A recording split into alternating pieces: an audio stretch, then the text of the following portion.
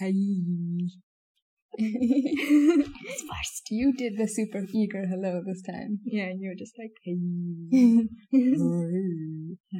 Hello. As they say in my favorite animated movie, Megamind. Oh, I thought you were referring to Frozen. No, you know there's that part in Megamind where the girl that he's crushing on Oh my god. phones him. Hello. And he's like, hello.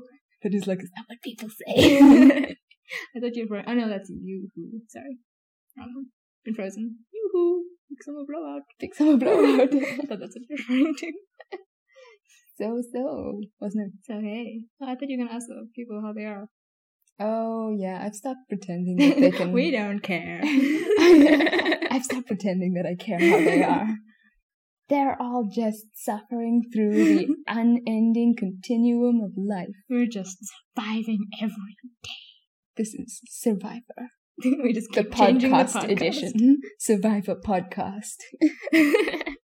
Oh man, quarantine edition. I get it. Actually, I think before we carry on with anything, you need to tell everyone about your warm-up exercise that I just had the pleasure of witnessing. No, it's all good. No, you need to tell the people how you warm up, because this was something that particularly amused me. Well, I just repeat a few times, aguacates. I don't even know if that's how you pronounce it. And what does aguacates It means avocados. Does it though? And also balls. I think. I don't know. Spanish speaking people, please tell me if I'm fucking up. So it's going to become a new tradition when we test the audio quality before we start recording. I inevitably say testes, 1, 2. Aguacates. Maybe we should just change that so it was like stay legendary, stay ballsy. Stay ballsy. Anyway, how are you? Oh, I won't lie. It's been pretty tough. Yeah. I had a bit of a rough weekend. I went out to a petrol station to get bread on Saturday, and it was the strangest experience. I haven't been out really since the lockdown, and the streets were just empty. Right? And this is close to Braamfontein in Johannesburg. Anybody who knows this area knows that it's not quiet. Yeah. On any given day, at any given time, there's usually quite a volume of traffic. And it was just a ghost town. That's what, so whenever I go shopping with our other sister, it's just dead. There's like a few people on the street or walking, but if they have face masks on. Which, I mean, it's good, but I mean, it's so apocalyptic. It's so creepy. Yeah, I almost feel like there should be just tumbleweed. What is with you and the tumbleweed? I'm sorry. This is like the third time you've mentioned tumbleweed. I'm just really waiting for the tumbleweed moment, where you just hear, like, in the distance, bugles. And then, like, a dog just barking somewhere on the gosh, like, puff, puff. And somewhere, someone is cocking a pistol. Which reminds me, I need to send you that video. So there's a video that my friend sent to me that has that same theme song, only someone's actually reenacted. This person is dressed with a face mask and everything in cowboy attire. Yeah. And instead of a gun, they have a hand sanitizer spray bottle. And in front of them is an animation of the COVID-19 virus. Oh my gosh. Like, and then they take it out and they spray this thing to death. And it's so serious. I actually sent it to you. It's hilarious. Honestly, the most topical Western there will ever be. And when I say topical, I mean that literally, because you must spray it on the skin. Nice. Pun number 1 of this episode. Well, anyway, what I was trying to say with the whole petrol station adventure situation is that, firstly, nobody at the gas station. Then we go in to the little 24-hour shop thingy. And the shelves are just empty. There's like bread, there's milk, and for some reason, lamingtons. Lamingtons are an essential good. Yeah, I'm like, I'm sorry. You guys don't have, I don't know, meat or basic fruit, but you got this whole pack of small coconut cakes just sitting there on the shelf. I'm like, I'm not really sure how they've delineated essentials and non-essentials. It was quite a surreal experience. Did you kind of feel like someone in an apocalypse movie? You have to just quickly grab supplies and get out of there? Yeah, I kind of felt like I needed a broken down trolley. And as it is, we were dressed in our kind of jury-rigged face masks. So I already felt like I was there to rob the place. Yeah. Because most of our faces are obscured. Our clothes are completely mismatching. I wasn't wearing a bra, so I put on a jacket. It was the lowest of the low. So, yeah, I felt like I need my beat-up trolley. I need to have a hole in my shoe. Yeah. And then, the zombies just need to turn up, and that would have completed the whole scene. From the bathroom. Oh my gosh, yeah. There's one trapped in the bathroom. Sorry, you said from the bathroom, and my first thought was, somebody died on the toilet. I meant they got trapped in the bathroom somehow. They died on the toilet and turned into a zombie, and it's just the zombie who's got like his pants down. Oh my god. And can't figure out how to get off. I can't. Because, zombies don't know how to unlatch, so there's no way that they'd be able to, unlatch just, the bathroom hitting door. the door with their head. Yeah, and they're just it's just a zombie with their pants around their ankles knocking the door. That's really disturbing. I think that's hilarious. No, because let's do that in a parody movie, a zombie parody movie. So when they start to decay, and then certain bits decay. The aguacates. Yes. Imagine that sort of waddling towards you. I'm going, I'm gonna eat you. I don't like it too. There's a reason you don't see any pantsers and shirtless zombies. I thought you were gonna say, there's a reason there's no niche market for zombie pornography. Yes. Oh, it probably is. It probably is. Okay, this has gotten into dark places that I didn't need to go to. Sorry. So yeah, that's the end of my rather boring tale. It was a lot more sort of poignant than I make it out. Yeah. No, I actually had the same experience when we first went to the mall, because there were these huge yellow barricades stretching across certain areas of the mall to cut people off going there, and people avoiding walking close to each other. And at one point it was just us in this one stretch. But then after a few more visits, it kind of felt normal to me, and I don't know whether that's a good thing or not. It's a bit like when you go to the mall really late at night. Yes, it was like we just came out of a late night movie.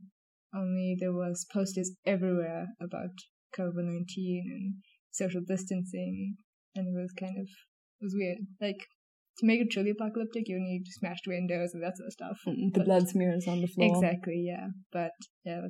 Empty tear gas canisters. Yeah, and there's a lot of security.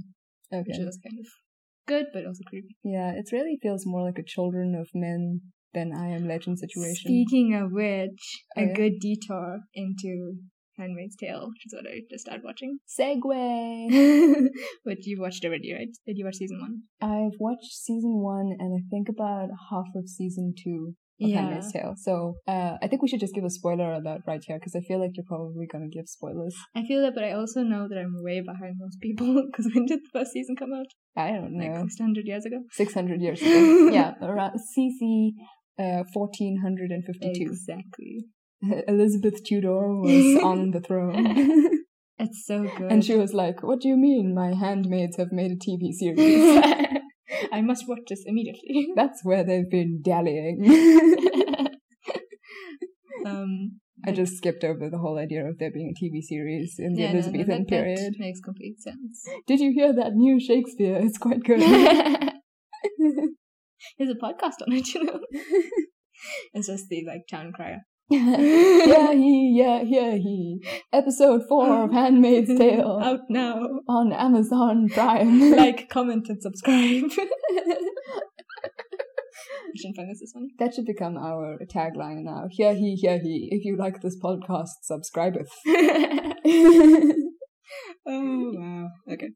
Okay, so spoiler alert starting now. If you don't want to hear any spoilers about the first 4 episodes of Handmaid's Tale, the first 4. Then skip forward, I don't know, a minute. Okay. Yeah. Go. So it's such a good show. And everything that people have said about it is true. It's really amazing. Cinematography, music, acting. And the themes, yo. Oh yeah. I actually, so the last episode I watched was, I don't know if you remember, it has to do with Offred and her girlfriend, who she was secretly meeting, because obviously the LGBTQ, etc. society, people are banned, illegal, or whatever. And so she was found out, and she had to watch her girlfriend be hanged. Oh yeah, I remember that part. And I think no, they didn't remove her tongue, but they did perform surgery on her. Oh yeah, on her down there. It's like a cold open for the 3rd episode, I think. Or is it the end of this? One of the episodes? It's the end of the 4th. No, end of the 3rd episode, I think. Oh yeah, I remember that scene. It was very chilling, especially since, if I remember correctly, how is there a truck going past at this time of night? What the hell? To be fair, trucks do deliver more at night. I don't understand. Firstly, it sounds like a whole damn steam train going down the road. Yeah, honestly, it's just missing the choo-choo. Okay, sorry, guys. We went a little off the rails, as it were. It's a truck. Oh, it works. Oh, well, we were talking about trains, so that makes sense. Anyway, I was talking about The Handmaid's Tale. Yeah. So I was saying that in that scene where you see Offred's no, sorry, not Offred. Offred is the main character. No, sorry, Offglen. Offglen. Where you see Offglen's surgery, it's like a very stark white room. Yes. And I think there's like very harsh light. Yeah. Shining down on her. And I remember that was just the creepiest vibe right there. Like before you even really fully registered what had happened to her. Yeah. What they did. No, because you don't know, because she like winces and then she gets up from the hospital bed and you don't, because they've cut her off from her stomach. So you only see her stomach and upwards. Oh, right. And so you don't know what's going on, what is she looking down at and everything. And then it just pans out and you're like, oh shit, what happened? Yeah. It's just, that whole episode, to be honest, I felt kind of sick at the stomach. It was so good, but it made me feel ill. Yeah, it was harrowing. And what do you think of the way they presented it, like the whole kind of first-person narrative? That's a really clever way of doing things. Honestly, her narration, what's actually her real name? Elizabeth Moss. No, sorry, in the series. So her handmaid name is Offred, and she said her real name is June. June, thank you. Yeah, June's narration in her head is it's so you can see her perspective, but it also lends a little bit of humor. Yeah, sometimes. Yeah, which helps. Like unexpected sardonic humor. Yeah, which like both helps break the severity of the episode and also serves to highlight it, which is really clever. Yeah. But anyway, I don't not be going into deep analysis of this. Yeah, this has now become a TV podcast. Well, look, technically, The Handmaid's Tale, it belongs to the Elizabethan era. So that takes us into modern legend. Does it though? We never promised this podcast would be factual, so you have to just believe what we say. It's true. It says slightly factual on the bio. Anyway, so that's what I've been up to. So not exactly binging, but like crawling through. No, I know people have binged it, but I honestly don't know how because I feel so tense. Yeah, like my neck starts hurting. I'm so tense the entire episode. It's just like, what's gonna happen now? Why are they focusing so long on the scene? A little pee just came out of me. Yes. I mean, that shooting scene. Oh, just to clarify, I was enacting how she feels during watching the episode. You're not I wasn't just confessing to peeing my pants. Although, I do have a confession. Okay. No, my confession is, before we started recording, like literally the second before I hit the record button, I realized I needed to use the toilet. Oh no. And I am now effectively going to be holding my pee until we're done because I refuse to take a break to go to the toilet. I was about to say we can take a break if you want to. No, I refuse.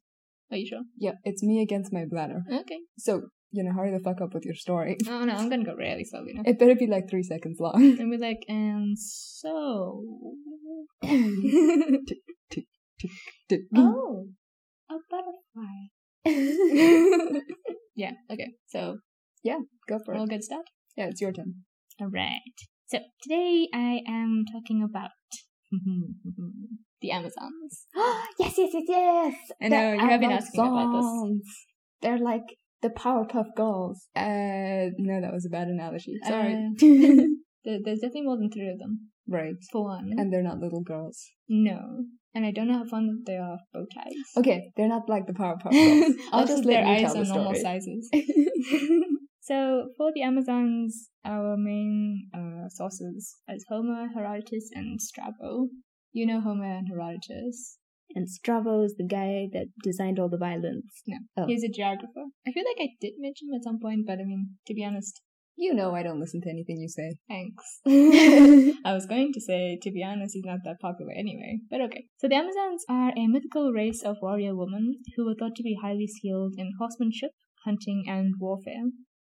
They apparently lived in the city of Themyscira on the Black Sea. They were ruled over by their queen Hippolyte, and it was thought that the Amazons were all daughters of Ares, the god of war. Oh. I don't know how all of them are his children. I think it's more that he was patron. No, that makes sense. They could all be his daughters and they're all sisters. True, but I mean, like, okay, so the original woman would have been, but then they had children. So obviously those children weren't the daughters of Ares, but they are you were saying considered. some of the women on the island are children of previous women? I mean, the thing is that they continued. But then who did they have kids with? Okay. Oh, am I skipping? I feel like, no, that was my fault also. I was like, how? Okay, so yeah, their father was Ares, the god of war, and they were an exclusively female society. Now, once a year, they allowed men into their city. Okay. Exclusively for the purpose of procreation. Okay. See, this makes a lot of sense. What other purpose is there to men? Right? Wait, this is sounding a lot like Opposite Handmaid's Tale. Coming out soon. Handyman's Tale. Oh my god. Their only purpose is to install shelves. Okay. I can't. It's like, well, hello, off Monica. Oh, dude, stop. I need to read this. Okay, so all male children that they had were apparently either killed, oh no, or sent to their fathers. Okay, that's a better option. Yeah, Thank you. I think two different authors said two different things. One psychopath, one less psychopath. Yes, I suspect Herodotus, who didn't like women at all, probably said that they killed the children. Okay. Because he's nasty. Bastard. He wanted to discredit the Paradise Lesbian Island. Yeah. Wait, lying. Actually, I don't think Herodotus did. I don't think we know whether Herodotus likes women or not. I'm confusing with Hesiod. Anyway, it doesn't matter. Point is that either they killed male children or they sent them back with their fathers after a certain amount of time. Now, according to legend, the Amazons also burnt off their right breast so as to make it easier to use bows and throw spears. Whoa. Burnt off? Yeah. So when they're infants. What? Because, I mean, obviously it's going to be a lot harder to burn off your breast when you're a baby. I mean, older. It's hard to burn off your breast at any age. Why does it have to be burnt off? Is that sure? Oh, to cauterize the wound. Oh. So it was kind I of answered my own question. Like a ritual, I think. When the babies are born, after some amount of time, they would then do this. I mean, I understand the utility of that when it comes to archery. What if you have twin babies? You gotta I don't know actually. Do mothers feed twins at the same time on each breast? I'm pretty sure that's not how it works. Okay. Because, I mean, think about it. The baby isn't that tiny. How would you... I mean, unless your boobs are really large. Yeah, I'm how not would sure. you be like juggling two jugs? I'm trying to imagine it now and I can't quite. Yeah, no. I'm pretty sure... I mean, okay. I base my knowledge on movies because I've never seen a mother actually breastfeed twins. But they do it separately. Okay. Well, anyway, the whole point is these women were not focused primarily on their role as mothers. They were focused on their role as warriors. Yeah. So, I mean, like, even if they weren't able to breastfeed, then they'll just get some other woman to do it who happened to be lactating at the time. Yeah, that makes sense. Yeah, it wasn't a priority for them. So that was my one thing. My second thing, sorry to interrupt you. No, I feel like I'm talking way too much in your story. No, I like this analysis. The other thing was, you said that they were going to send the male children back to their fathers. I was like, do they just choose the fathers at random? Like, do they know actually which child belongs to which father? Okay, I'm so glad you brought this up because actually I wasn't sure whether I should include it or not, but I'm going to include it. Okay. So, one author, has said that what happens is that the Amazons let the men into the city at some point, and how it goes down is that it happens at the dead of night. It's pitch black. Oh, it happens at the dead of night. Okay. So what happens is literally people pair off. Roly-poly. People pair off, and nobody knows who they're pairing off with. Oh my god! And they don't ever find out because after the roly-poly happens, they leave immediately while it's still nighttime. So what happens if they have any male children? They send all the children together to the city that the men came from. And whichever male child is dropped off by Amazon, the courier service. They Amazon Prime their kids over to the mainland. Exactly. They just overnight shipping. They take as their own child. They claim as their own child, even if it genetically it's not. Oh, interesting. Yeah. So they just think, oh, well, this must be my child. So it just goes into a male-child raffle. Yeah, basically. It's like, you've won Adrian. Yeah, so what's interesting is that apparently the men were completely fine with this. It was like, this is my child. It doesn't really matter to them that there's possibility that's not actually biologically their son. Right, yeah. Yeah. But anyway, so I'm glad you brought that up because I actually wanted to tell that story. I mean, that's fascinating. I actually quite enjoy that idea, that whole sort of... Pairing off in the dark? Well, I mean, we have dinner in the dark, so why not Netflix and chill in the dark? I've been gonorrhea. Okay, we'll get to how the Amazons handle STDs at a different time. Hey, they die. Carry on with the story. Okay, so that was just a little bit of background. In terms of specific myths, I've got a few juicy ones. Juicier than the pairing off myth. But only one juicy breast. Oh no. Sorry. Oh well, this episode is derailing. Okay, so one of the myths has to do with Heracles. That bastard. Well, no, actually, he's better than Theseus. That's a true bastard. No, but Heracles, he's just everywhere. He's like the gonorrhea we were just talking about. Look, you can't help it. He literally had 12 labors to do, and they happened all over the place. They happened I don't know all why over that sounded really gross to me. Look at that. What the fuck, man? A second truck. A second truck with the same train noise. Yeah, I'm beginning to think all trucks are trains. No, I'm beginning to think it's the same fucking truck that's just going in a circuit around our road. Oh my god, you know what that is? What? Ghost truck. Ghost truck. Like that ghost truck in that episode of Supernatural? Yes. 13? It was one of the early ones. It was on, what was it? Route 66? Route 60. No, I don't think it was actually Route 66. No, I think it is. Was it? Isn't Route 66 haunted? Yeah, supposedly. It's a ghost truck. It's a ghost truck. And it's just, this is the circuit that it just goes up and down. This is a really boring fucking circuit. Someone obviously died on the circuit somehow, even though they've got speed bumps. Okay, remind me to tell you a story about the dead guy I found on our road one day. I gotta tell that story. But right now, we're completely... You think a truck hit him? Okay. This is completely off the rails. Yeah. Anyway. Okay. So Heracles and Hippolyta. So remember, Hippolyta is the queen of the Amazons. Yeah. Okay. So Heracles is... Sorry. This is so professional right now. Heracles' ninth labor was to obtain the magical girdle of Hippolyta. What? The magical girdle. What? It's a belt. Of all the items of clothing. Oh, girdle. Yeah. Okay, I'm so sorry. You said girdle and my brain was like, garter. Interesting. And I was like, okay, this is a whole wedding tradition thing. Obtain the garter. No, girdle. Girdle, okay. It's like this belt thing, I think. Mm-hmm. Pretty sure it has something to do with chastity, actually. But anyway, that's a whole nother analysis. So this magical girdle was given to her by her father Ares. Now in some versions of the myth, Hippolyta meets with Heracles and is so impressed by his fighting skills that she willingly gives him the girdle out of respect for a fellow warrior. Okay. Although honestly, I think it's more that she was like, damn son, you wears a lot better than I do. The color suits you, it matches your hair. Yeah, maybe it fit him better because Heracles got those hips. Maybe it was just sisters helping sisters. Yeah. But in other versions, Hera, which is the mother of all the gods, goddess of marriage, etc. Now she hates Heracles' guts because he exists. Right. Because he's Zeus's illegitimate half. Did the shebang with some other lady, and there was Heracles. So apparently, in other versions, Hera stirred up anger amongst the Amazons, who then fought Heracles because they thought that he was trying to kill Hippolyta / to steal the girdle. And unfortunately, Heracles and his army managed to defeat and kill the Amazons, and he took the girdle. Wait, all of them? Well, probably not all of them, but I mean, it's kind of implied that he kills Hippolyta.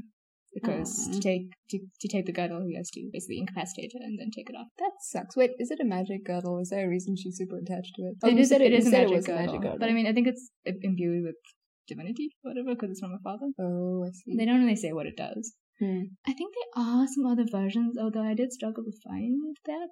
I don't know, it's in my head that there was also another version where he seduces her. Mm-hmm. And then, after the roly-poly, she gives him the girdle as like a sign that he's won her chastity or whatever. I don't like that. But I don't know whether I'm making this up or whether I did actually read somewhere. Anyway. Well, of course it's in your head, Harry. But why on earth should that mean that it's not real? Oh my god, Elvis. Okay, so that was one short myth. Then another myth has to do with our favorite annoying asshole, Theseus, and either the Amazon Hippolyta or the Amazon Antiope. Mm-hmm. So I'll get into that.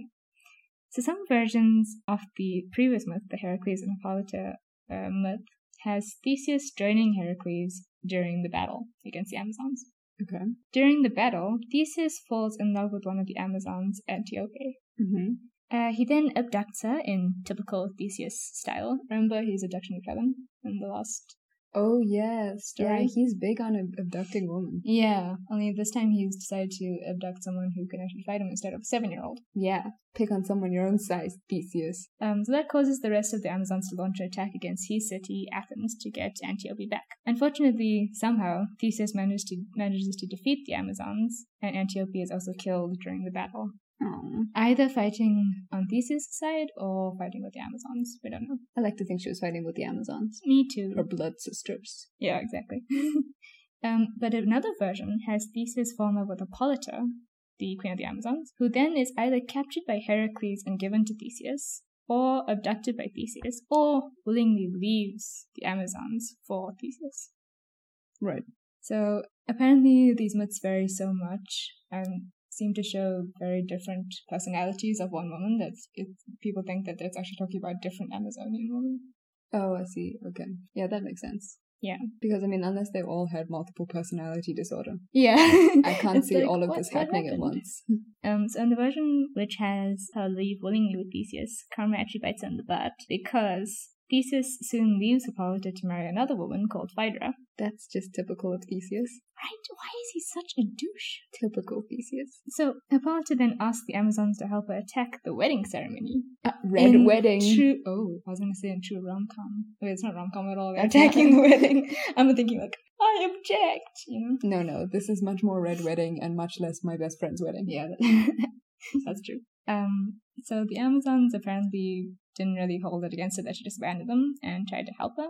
Unfortunately, Hippolyta is killed during the attack because karma. And also because women always have to win.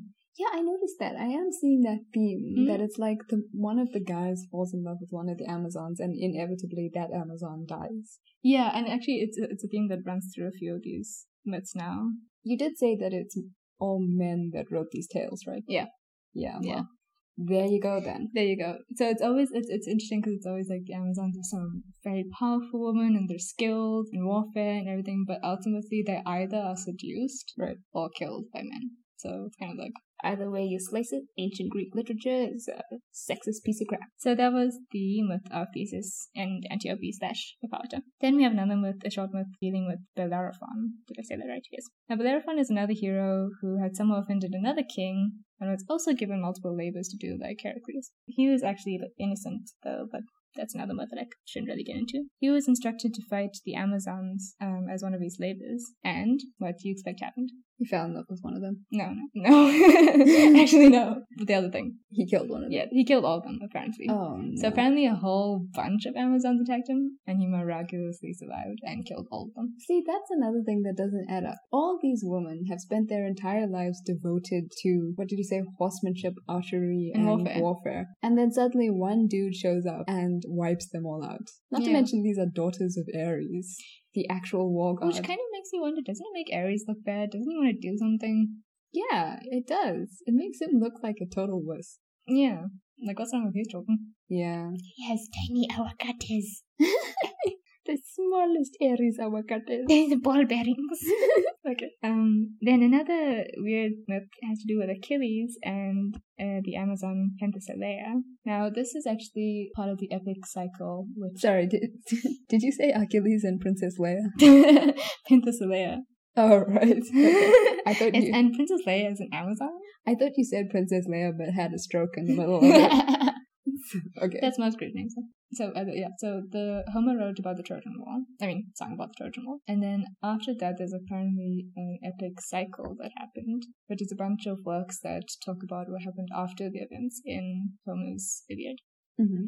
So in one of those stories, it was nearing the end of the Trojan War, and the Amazon Penthesilea, or Princess Leia, arrives to aid the Trojans.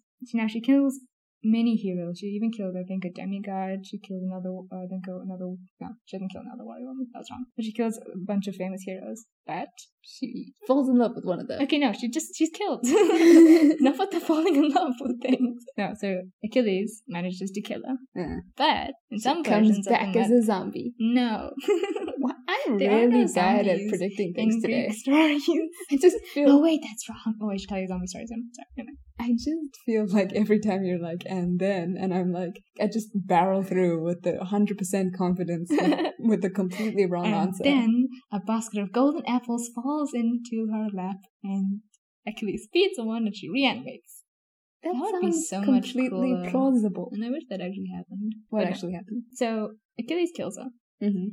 As she's dying, he kneels down and takes off her helmet. What? As she's dying? She's not even properly dead yet. It's a thing that I think a lot of the soldiers did when they fought someone who was particularly spectacular in, skilled in battle. So it's actually a way of honoring your opponent. Who was this amazing hero that I fought and killed? Oh, okay. And then also they would then strip the armor and take it for themselves.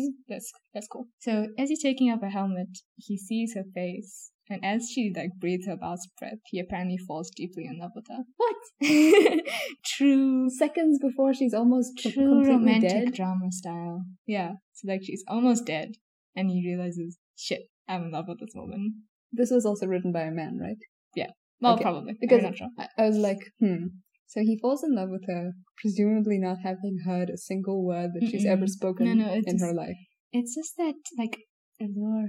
Let me guess, he was struck by her beauty. Yeah, because, her face would have been covered in mud and blood, and was just so dang attractive. Sexy. And also, probably she was bleeding from the wound that he gave her that killed her. Yeah, Achilles was fucked up. Yeah, it was weird. So apparently he falls deep in love with her, and then spends ages mourning her death. Which I just find really stupid. Yeah, but I thought it was great. Sweet, romantic story. Yeah, so tragic. Yeah. Stupid. Okay, then the last one that I wanted to talk about was the Amazons and the Scythians. This is a good one. So, Herodotus, our man, speaks of a war between the Greeks and the Amazons, in which the Amazons are all killed. Defeated, not killed, actually. So they're all defeated and taken as slaves. Oh no. 3 ships are launched with Amazon slaves, but the Amazons manage to free themselves and kill the crews of all 3 ships. Okay, good. Unfortunately, none of the Amazons know how to sail.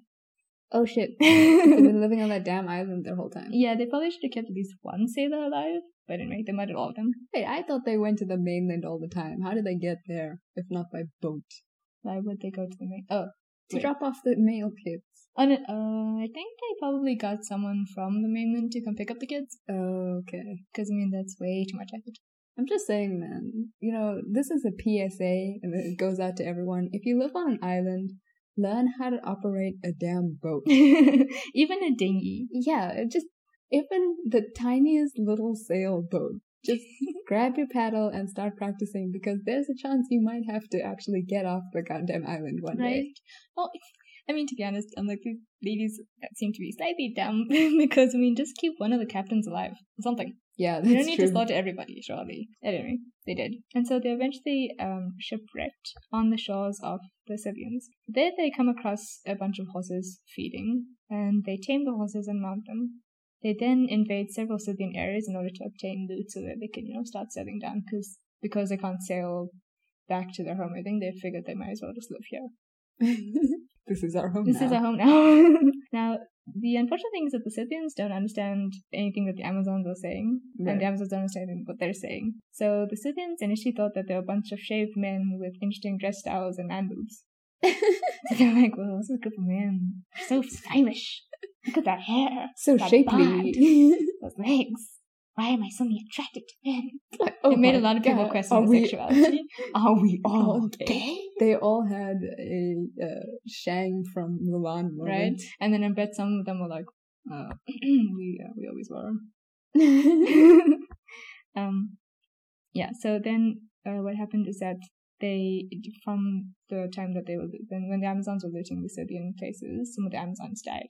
So what the Scythians did is that they investigated these dead bodies, and they realized he's a woman. Probably didn't take too much. I was going to say probing, and then I just realized it was not a good idea. That was definitely the wrong word. I'm so sorry. So then they quickly changed tactic. They decided instead, the Scythians, decided to send young, handsome men to camp near the Amazons, but instructed them to remain completely passive and not to attack the Amazons if they are approached. Okay. Whatever the Amazons tell them, they should obey. So when the Amazons realized that the men weren't aggressive, they just left them alone and made their own camp. So then as time went on, the camps kept extending nearer and nearer to each other as the Amazons wanted more land. So eventually, an Amazon and a Scythian came across each other during a hunt, and not being able to understand each other's languages, they used hand signals to communicate to each other. Seems reasonable. Eventually, the Amazons and Scythians became friends, then friends with benefits, until eventually their camps merged and they became one nation. Oh, so it ends nice. Happily. It really does. That's actually a good story. I mean, they got together with those bald, oddly attractive men. Yes. But what's interesting here is that this is the one tale where they become like both male and female nation instead of exclusively female. Oh, so they share power. Yeah, well, I don't know if they share power, but it's where they're living with the men now. So they don't continue on the story, but it would be interesting to find out, are they now a matriarchal society? Is it balanced? Whatever. I mean, I think considering that the Wonder Woman ladies, Amazons, considering that they defeated the Scythians in the first place. Scythians? What? The Scythians? Scythians. I think you said Scythians. Okay, this whole time I thought it was Scythians. Okay, cool. Okay. The Scythians are silly buggers. I mean, it could be Scythians, but I think it's Scythians. Scythians? Anyway, those guys. Right. Seeing as they conquered them in the first place, I think it only makes sense that it should be a matriarchal society, because we've clearly seen who's the physically dominant party there. Yeah. And I'm not saying that societies should be structured by a physical dominance. It's just that historically that is kind of how civilizations have been built. Yeah, but you know what I was actually, I mean, not that these are all myths obviously, but if it was a real situation, what I would actually suspect, unfortunately, is that initially it would be where the women have more power, but then as the original women who established dominance get older and they die and they continue, it's going to turn into a patriarchal environment again. Probably with all the strain of childbirth. Right? And it's because they're no longer like this mythical, this extraordinary group of women solely doing their own thing. So yeah, it's probably going to become a patriarchal trickle. Depressing. But just like this, it's a very sweet story. Yeah, I mean, I do like it better than the others where they all are wiped out viciously. Exactly. And the funny thing is that the Scythians aren't able to learn the language of the Amazons, but the Amazons learn their language. So they can just like snigger about them in their own language. Making as tiny our cut is.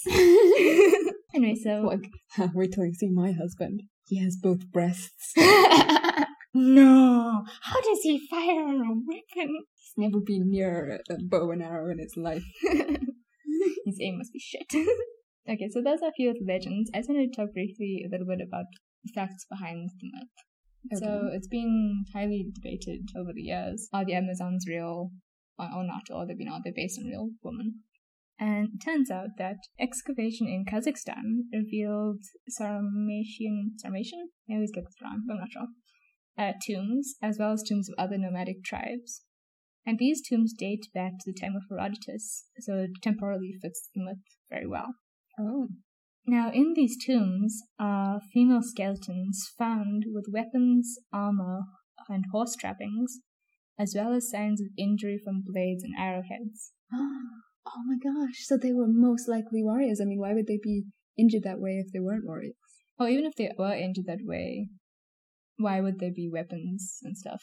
And buried with them. Armor buried with them, you know? Right, yeah, that's a way to honor warriors, isn't it? Yeah.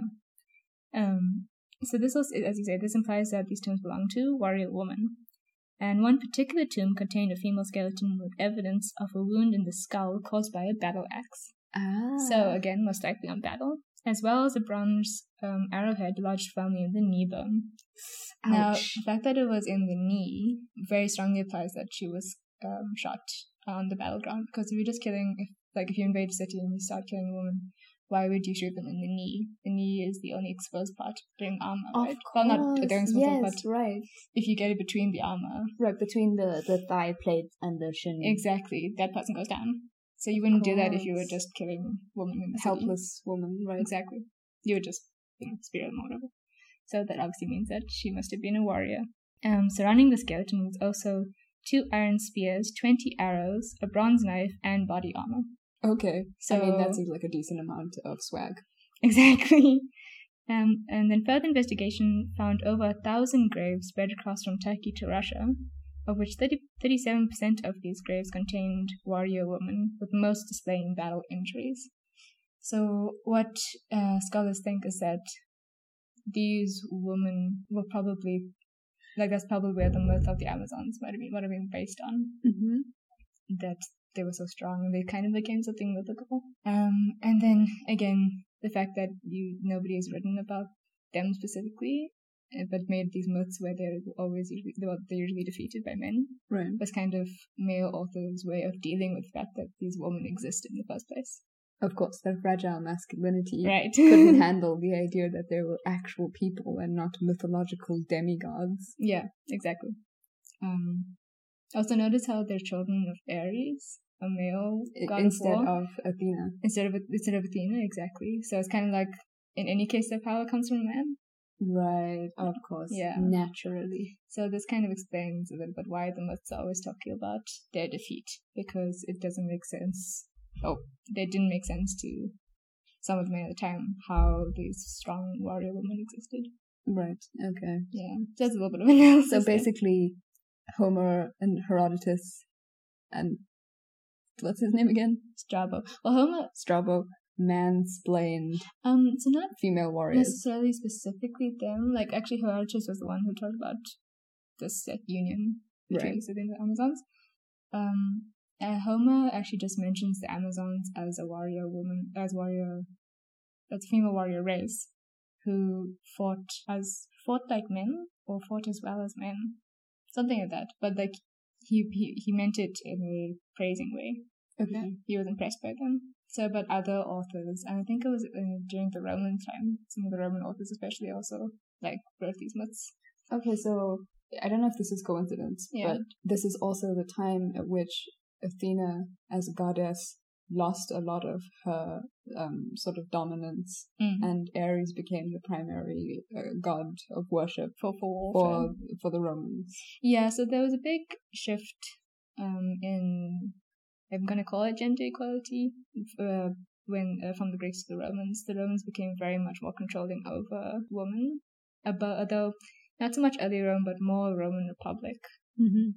And then into the Augustan period, especially. In the Augustan period, there were a bunch of laws that controlled who they could marry, how many children they need to have, that sort of stuff. So it was very controlling then. So I think, like, over time, the myth started as a very strong matriarchal myth where these women had a lot of power, and then it sort of gets twisted later on. Mm-hmm. All myths reflect society in a certain way. Right, of course. So depending on which myth came up where, it kind of tells us a little bit about society at the time. Yeah, that's fascinating.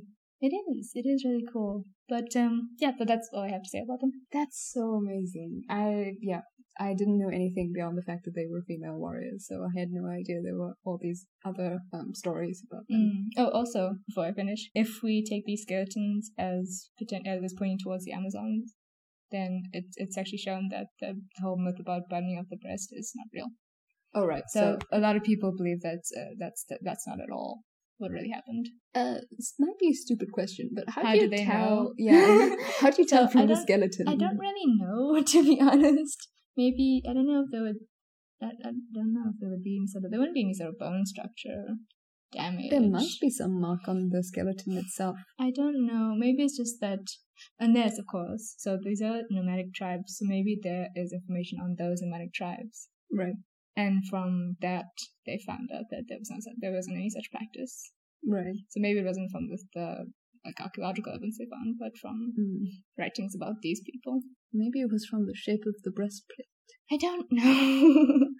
To be honest, I didn't really look into that very well, but apparently that's been debunked completely. Well, archaeologists, let us know if you know if there's any way to tell from a skeleton. Yeah, let me know if I'm telling shit. Yeah, if there's any way to know from a skeleton whether a limb or something like a breast has been removed, that would be fascinating and we'd love to know. So please do drop us an email. Archaeologists come through. Yes, please. Tell me if I'm talking rubbish. Okay, so I just want to say my references, Britannica.com, SmithsonianMag.com, Ancient.eu, and of course, our faithful friend, Wikipedia. Oh man, you killed it. Right, so today I have for you something a little bit different. So I know we've been doing, or I've been doing rather, a lot of creatures and sometimes objects. Yeah. Today we're doing the legend of a place. Okay, so I'm going to start with a little song that I think you will recognize. Oh, okay. Dig, boys. Dig, dig, dig, dig, boys. What does that put in your mind? Yes, Pocahontas. Wait, okay. what? So, when you think Pocahontas, you're also thinking Gold Rush, right? Right. Because that's what Ratcliffe and his troop of English people were there to do. So, today, we're not venturing into the world of early American colonists, but we are going down under to witness the product of a totally different gold rush. So we're looking at Australia. I was like, down under. That was an interesting way to get into it. Yes, I'm known for my very strange segues. I'm like, they cannot be further from Australia. Yeah, it was a feint, my dear. A feint. I get you. You trick me. Yeah, lead you off in one direction and then bring you right up. Gotcha. Okay, today we're talking about Lewis Lassiter, the man who may have found treasure worthy of Ali Baba's cave, but who also lost it. Also like Ali Baba? No? Is it? Did Ali Baba also lose his treasure? I don't know. Let us know. This might have been the wrong analogy. Pretty sure I lost it. Anyway. Right, so this episode is about Lassiter's Lost Reef. Now, I don't know how well known this is. It's definitely not something I knew before. I've never heard of it before. Yeah, before I came across it on the internet. But I gather it might be quite well known in Australia. So in 1929, politicians found themselves besieged by letters penned by one Lewis Hubert Lassiter. Interestingly, also known as Harold Bell Lassiter. Okay. He was begging for funding for an expedition that would uncover a reef near Central Australia, supposedly sparkling with gold. This being the time of the Great Depression, though, said politicians were less than enthusiastic. I mean, to get the gold, you must give the gold. Yes, but they did not have any gold to give. Or if they did, they didn't want to spend it on this one loony guy saying that he discovered a bunch of gold that's true. in the middle of Australia. If someone had told me that, I'd be like, yeah, sure. So a little word on Lassiter himself. The man led a life of doubles. Like, this is a really interesting, well, probably the only interesting thing about him, other than the fact that he supposedly found all this treasure. He had, as we saw before, two official legal names, both Lewis Hubert and Harold Bell. Right. He also had two nicknames, Das and Possum. Possum? Yep. Possum? Yep. Like possum? Yeah, like the crazy like toothed... with the O in front of it? No. It was not Opossum. Okay. His nickname was Possum. Nicknames? Okay, he had two nicknames, two wives, and two home countries. Okay, wait. I'm beginning to see something. Did he have two different personalities? For some reason, I thought you were going to say, did he have two wakates? I mean... You're like, you hope so. Unless he was an Amazon. It was the press. So I suppose it relates. Sorry, what was your actual question? I said, I asked if he has two different personalities or a twin. Nope, it was just him. Cool. He just liked things in twos. He was a Mormon, so that kind of explains the two wives. And he was also completely bent upon striking gold in Australia since he was about 17 years old. Like, from the time of 17. What's a dream? Yeah, he was looking for, as they say on My Favorite Murder, treasure. So even though the politicians essentially vetoed Lassiter's expedition petition, he had more luck with the Workers' Union president, John Bailey, who took Lassiter on as a guide in what would become known as the Central Australian Gold Exploration of 1930. But then he should shorten it. Yes, it's shortened to Cage. Nicholas. No, not Cage, Nicholas. John? No, not Cage John. Oh, okay. Just Shock. Cage. I'm sorry. I'm Shock really Cage. today. Continue. Oh my god. We sound drunk and we don't even drink. We drink we drink the blood of our enemies. Oh, wow. I was going for nectar of life. But sure, blood of our enemies. We can drink that as well. Our different points right now. Different states of mind. Okay, just to bring this back, because sorry. We've been talking nonsense. You should just edit most of this out. No, are you joking? This is totally staying in. Okay, so John Bailey, the Workers' Union president, and Lassiter get together. They go off on this expedition called the Central Australian Gold Exploration. Cage, got it. Right. So, I just want to say, the exploration team that they put together completely reminds me of... Atlantis. Yes. Yes! Disney's Atlantis, the cast of characters. I got your 5 basic food groups. Beans, bacon, whiskey, and lard. That's 4. Cookie. You can't remember. Oh, shit. So, the crew is made up of prospector, a pilot, a mechanic, and the aide-de-camp to a governor-general. Oh, where's the classicist/archaeologist? I don't think they needed one. They were just looking for gold. You know, this is the problem with people that are money hungry. Right? They don't take a good academic. They're the ones that can actually survey the land and calculate based on the topography where you're likely to find a precious so he's going to be digging holes like a freaking mole. Anyway, the head of the team was Fred Blakely, who was himself a prosperous miner. Unfortunately, it soon became apparent that seemingly everything Lassiter knew about Central Australia came out of books. What's wrong with books? Well, it's just that he had never actually been to Central Australia. So they were following a guy who had no idea what the actual terrain was about. Theory can only get you so far. Yeah, I mean, you can't, take someone on an expedition to, I don't know, the Amazonian forest and be like, well, I've seen a picture on Google, so I think we'll be fine. True, although that is what they did in Atlantis, just saying. Right, well, this time it didn't work out so well. The team began to have grave doubts about Lassiter. And to be honest, these doubts weren't unfounded because Lassiter himself would die a year later. Oh, wait? What? From starvation.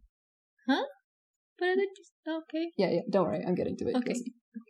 So, midway through the trip, Blakely decided to throw in the proverbial kangaroo print towel and took most of his team back to Alice Springs, leaving Lassiter with a dingo trapper named Paul Johns. You know, you gotta catch some dingoes. And can I just say, Paul Johns? I mean, this guy was like half of the fucking Beatles. Oh, man. What the hell? So, Lassiter does sound to be a bit of an asshole, though, because he actually abandoned Johns out of impatience for a short period because he felt they were going too slowly. Because he stopped to kill dingoes? I don't know. I mean, I guess this guy who actually knew the terrain knew at which pace they should be going and how quickly they needed to, and how they needed to ration supplies and stuff like that. But anyway, Lassiter gets impatient. He goes off in search of the gold without Johns. But he does return a bit later and claims that he found the gold. Yeah. But, very suspiciously, he was completely unwilling to show proof of the gold to Johns. Oh. So he's like, it's in my bag, but you can't touch my bag. Very Schliemann Finding of Troy. I'm sorry. Probably looking at me like, what the fuck? Yeah, I don't know. We'll talk about this afterwards. Okay. So he doesn't want to show Johns the apparent gold that he found. And what do you know? Johns ditches his ass as well. Okay. So now we've got Lassiter all on his own in the desert. He has no idea where he is, apart from having looked at a few maps. Cool. And is he going by way of cacti? Cacti? They get cacti? I just assume, I'm just like, desert, there must be cacti. I have no idea what plants grow in the middle of Australia. So Lassiter's wandering around in the desert. He occasionally bumps into a few Aboriginal communities, like a group of Aboriginals. They're very generous. They give him water and shelter. But despite all this, Lassiter did eventually perish, although not before claiming in a diary entry that he had discovered the reef and its treasure. So, I mean, it's all very suspect because it does sound a little bit like he's just trying to stick it to Blakely and co. It's like, ha, I may be dead, but I'm also rich, but I also don't have the gold on me. Also in the diary entry, does it say where he found it? Okay, we're getting to more details about it. He also left this heartwarming message for Blakely and the team. It's very tender. Okay. It goes like this. I leave my everlasting curse on Blakely and Jenkins. Blakely for not sending the relief as promised, and Jenkins for omitting the Argorol. What? Yeah, I looked it up, of course. And apparently Augereau is a kind of antiseptic. Oh. So he's like, damn it, Jenkins, we needed the Savlon. Oh no. All them dingoes. Yeah. Got a dingo bite here. I was gonna say Lassiter was cursing Jenkins for his infected mosquito bite or some shit. So, just so you know, if I go down, I'm gonna be writing in my diary, and a pox on Bashira for omitting the hand sanitizer. Nice. So, Lassiter may have been gone, but in his place lay a legend that would inspire treasure hunters for years to come, all the way up to the present day. Yeah. In fact, a second team, including a couple of Western Australian geologists, this time they decided to take scientists. However, they set out shortly after to search for the treasure, and they couldn't find it, so they concluded no such treasure exists. Okay. Because they're spoiled sports. If we can't find it, then it's not real. Exactly. Searches have been going on well into the 21st century, with the most recent search documented in a show called Lassiter's Bones, which I definitely want to check out. Here's a fun fact from theaustraliantraveller.com. Facing bankruptcy, the South Australian government funded Lassiter's last expedition, not because they thought he was right, but in hopes that the subsequent gold fever would see many of the unemployed leave Adelaide. Wow. They were like, we know what to do with the homeless people. We'll tell them there's gold over there. Move out, guys.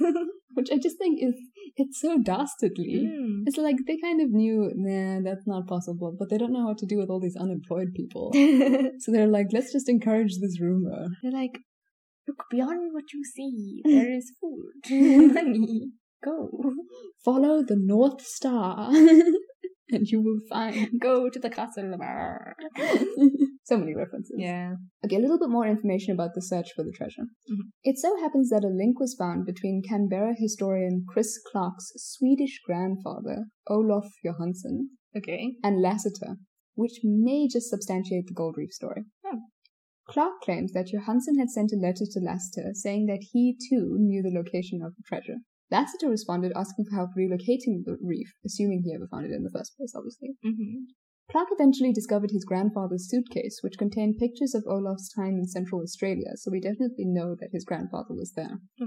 Then Neville Wolfe, a man who had worked with Olaf, apparently claimed that Olaf had stumbled upon a sunken shallow shaft, which I dare you to say 5 times. We're instituting a new quarantine dare. No. I ain't saying shaft 5 times. Thank you very much. You're gonna stick with awakate? Yeah. I'm sorry. You're like, what? I don't know. I don't even know where I am. Oh, yeah. Sorry. So he claimed that Olaf had stumbled upon a sunken shallow shaft while dingo hunting near a stone reef, and thus uncovered the treasure. You see, the dingoes! Who knew? Yeah, dingo hunting. Just follow the dingoes and kill the spiders. So, I'm not sure why neither of these people just took the gold when they found it, because it's always this case of, yeah, we found gold, and coming back with no gold, and then this repeat trip, and of course, they didn't uncover the treasure. So either they're lying, right, or there was like an Aladdin cave story, and it was like, only one pure of heart. No, I always fuck this up. Only one whose value lies within. Something, yes. A diamond in the rough. And then they're like, oh shit, I can't get in. But I'm going to tell everyone that I found it because I don't look like a douche. I mean, maybe. My personal theory is that they found it, buried it somewhere safe like fucking squirrels. And they forgot to put the X on the map. It's cool, we'll find this place again. I mean, how could I forget? There's that rock right there. And then they come back and the rock has moved somehow. Or they're like, was it that rock? Or was it the other rock with the slight butt imprint? Yeah, they're like, suddenly these rocks look really similar. Oh, did I see it from the north or from the west? Right. Also, you know, these are all men, so go figure. And they don't stop to ask for directions. Exactly. Probably one of the goddamn aboriginals actually knew where the gold is. And they were like, you know, we could tell you. But I could see Lassiter just running, like wandering around being like, no, I'm gonna find it. I will discover this treasure. And they're all like, should we tell him that it's in a completely different direction. And the other guy's just like, don't you dare. So that is the story of Lassiter's Lost Reef. That people are still looking for. So people are still, like, giving out? Yeah, people have faith in this, man. I guess they're still desperate. We just need to find that one bit of cash. Especially them unemployed Adelaideans. Yeah, those poor Adelaideans. Adelaideans? I have no idea if that's the correct term. Adelans? Those Adelaide inhabitants.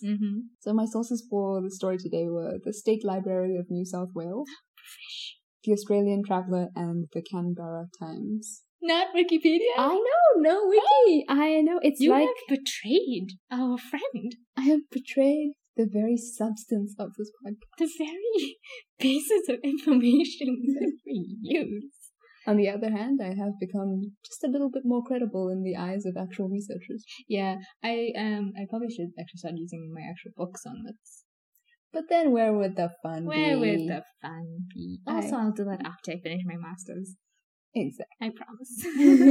That was really interesting. Yeah. I love that. Yeah, I mean, I think it's time to mount an expedition, my dear. Yeah, we'll wrangle together. Wrangle?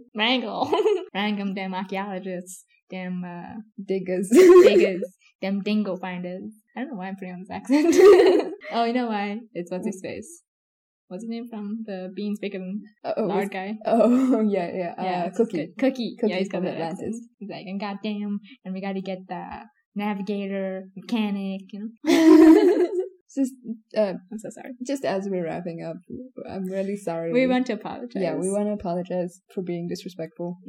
Americans, dingo Australians, hunters, dingo hunters, dingoes, and cacti, every rocks. Decent person alive. We are sorry. We're very sorry. We apologize for ourselves. Yeah. Any people with name James Bickley. I should just stop. Sorry. Right, yeah. So, I feel as though we've gasped for about 200 years. Yeah, I'm pretty sure you can edit at least 30 minutes of this out. Oh, I just hit stop right in the first 3 seconds. Oh. Yeah, I just plays the intro music and stopped recording. Oh, cool. That actually is great. That itself is a great show. Yeah, it's a do-over, this whole thing. Yeah. Or it's 30 minutes of silence and just our cat sleeping in the background. You just hear like the occasional and then the ghost truck. ASMR. Okay, well, cool. So that was episode 8 of Legendary. Oh, wait. We need to tell people to please subscribe, comment, like, and share. Yes, please do all of those things. That's a thing that professional podcasters do, apparently. I don't know. It really makes a big difference if you subscribe. Please also rate and review us on Apple Podcasts. We really want to know what you think. We want to get your tips. Be brutally honest. It's fine. Do not be honest. No? If you hate us, just don't say anything, Shouldn't okay? We, no. This is a space for good vibes. Okay. But I mean, they can, like, only comment if you like us. Okay. They could good vibe hate us? Constructive criticism. Constructive criticism is welcome. Yes. But also just tell us we're pretty. Even though you don't know what we look like. Unless you're following us on Instagram. Yes, follow us on Instagram at LegendaryPod. On Twitter at LegendaryPod1. Yes. Email us on staylegendarypod@gmail.com. And other than that, stay safe, stay sexy, and stay legendary. Bye.